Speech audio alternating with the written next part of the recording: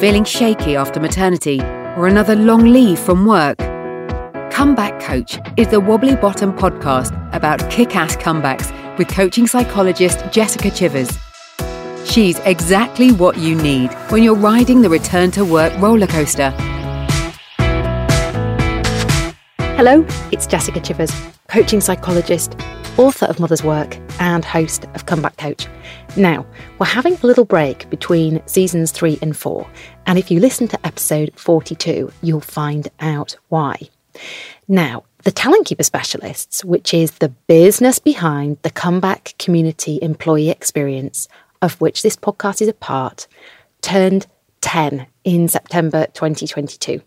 And to mark the occasion, we had a party for clients, for coachees, for podcast guests, and other friends of the work that we're doing.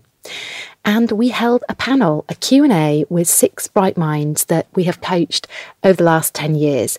And I decided it would be rather nice to share snippets of this panel with you. So that's what this episode is all about.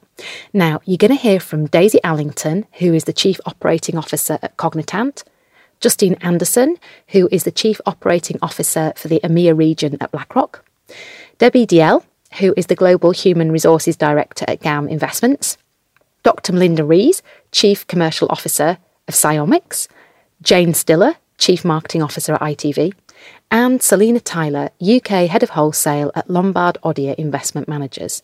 I hope you like it. The first question I put to the panel is, what's your definition of success? And do you think of yourself as successful? The first voice you're going to hear is Debbie's.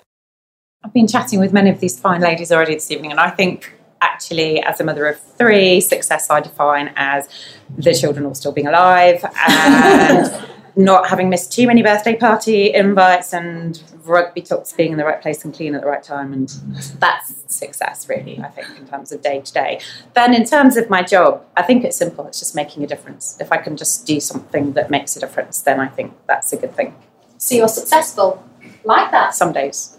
You're being modest. Justine? I totally agree with Debbie on the home front. My house is always chaos. There's always someone crying, and often it's me. In the work sense, I would say it's being challenged, feeling like you're making a difference. And for me, it's also just feeling like I am supported, and supported at home or supported at work. I think if you've got that, then you feel like you are a success, no matter how shambolic my life is, not yours. Thanks, Justine. Selina? I would define success as being heard, both at home and in the workplace.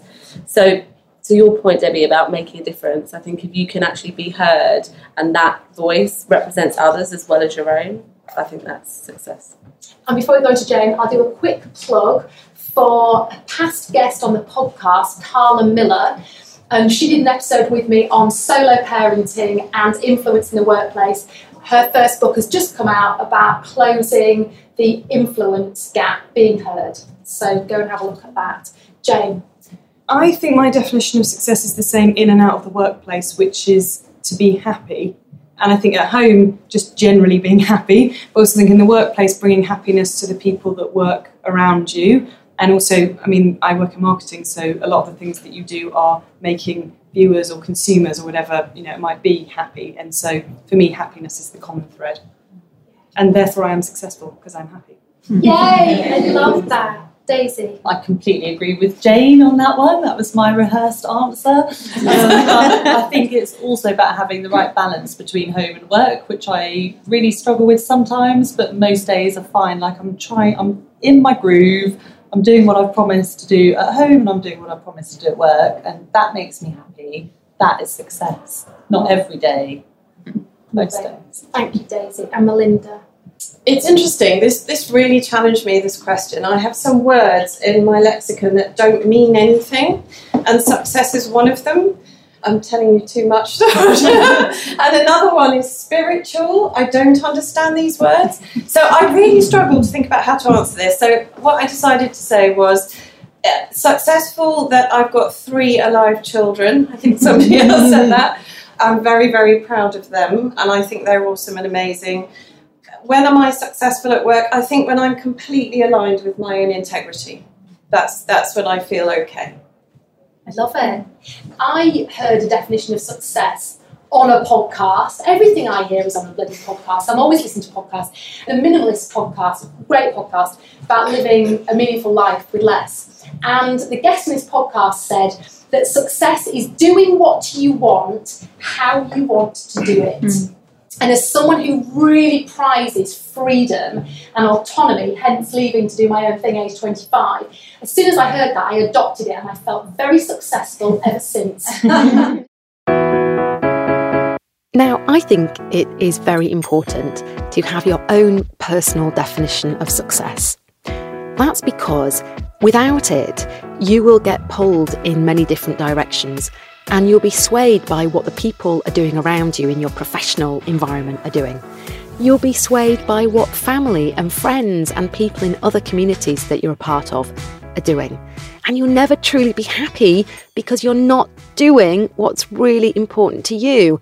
So I encourage you to reflect on the panelists' views of success and think about what your success is. What does it mean to you to be successful?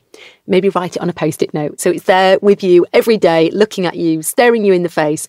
So when you're thinking about how you're going to spend your time, you're really aligned to your vision of success. Now, I hope you've enjoyed this.